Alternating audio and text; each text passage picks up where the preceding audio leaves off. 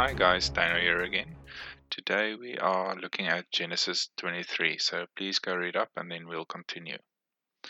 In this section we look at the burial site of Isaac's mother, Sarah.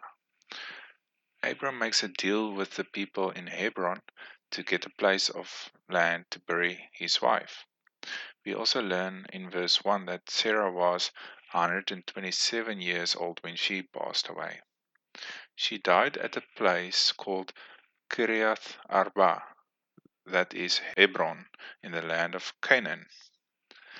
Abram mourned for her and afterwards asked the Hittites living there if he might get a piece of land there, so he may bury his wife, because he only dwelt in their country and did not own any land there. They then told Abram that they see him as a prince of God among them, and they are honored to have him among them. They told him he can pick any tomb he wished, and that no one would stop him from burying Sarah there. Abram humbled himself when they told him that, and gave them a special request. He would like to own the cave of Machpelah and buy it in front of all the people, from Ephron the son of Zohar, for full price, so that it would be his property. In Genesis 23 verse 10 to 11 we read, Now Ephron was sitting among the Hittites, and Ephron the Hittite answered Abram in the hearing of the Hittites, of all who went in the gates of the city. No, my lord, hear me. I give you the field, and I give you the cave that is in it. In the sight of the sons of my people I give it to you. Bury your dead. So again the people of Canaan were willing to give Abram the land. But Abram told him that he wanted to buy the land. So Ephron told him it is worth 400 shekels of silver, but that he insisted that he can have the land. Ephron was also considered to be very rich.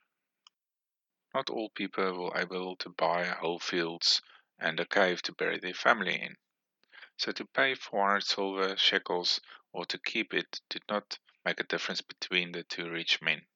So in Genesis 23 verse 16 we read, Abram listened to Ephron, and Abram weighed out for Ephron the silver that he had named in the hearing of the Hittites, 400 shekels of silver, according to the weight current among the merchants.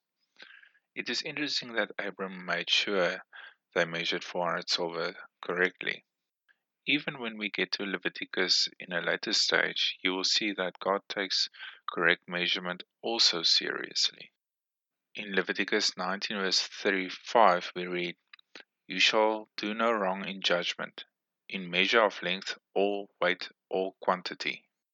So Abram then bought the field from Ephron.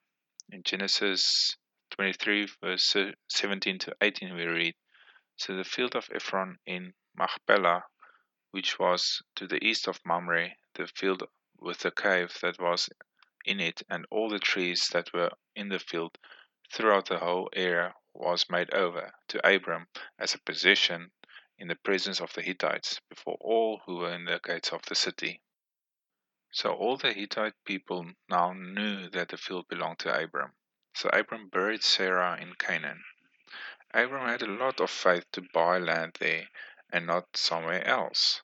He knew his children would one day possess the land, so he might as well buy land there.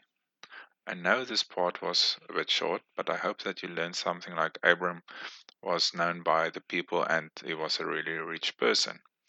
Also, something to note was that most of the commands that we read in Leviticus at a later stage, when the commands were given, was already being exercised even before it was given. Also, that you should always be honest when buying items. I'll see you guys in the next section.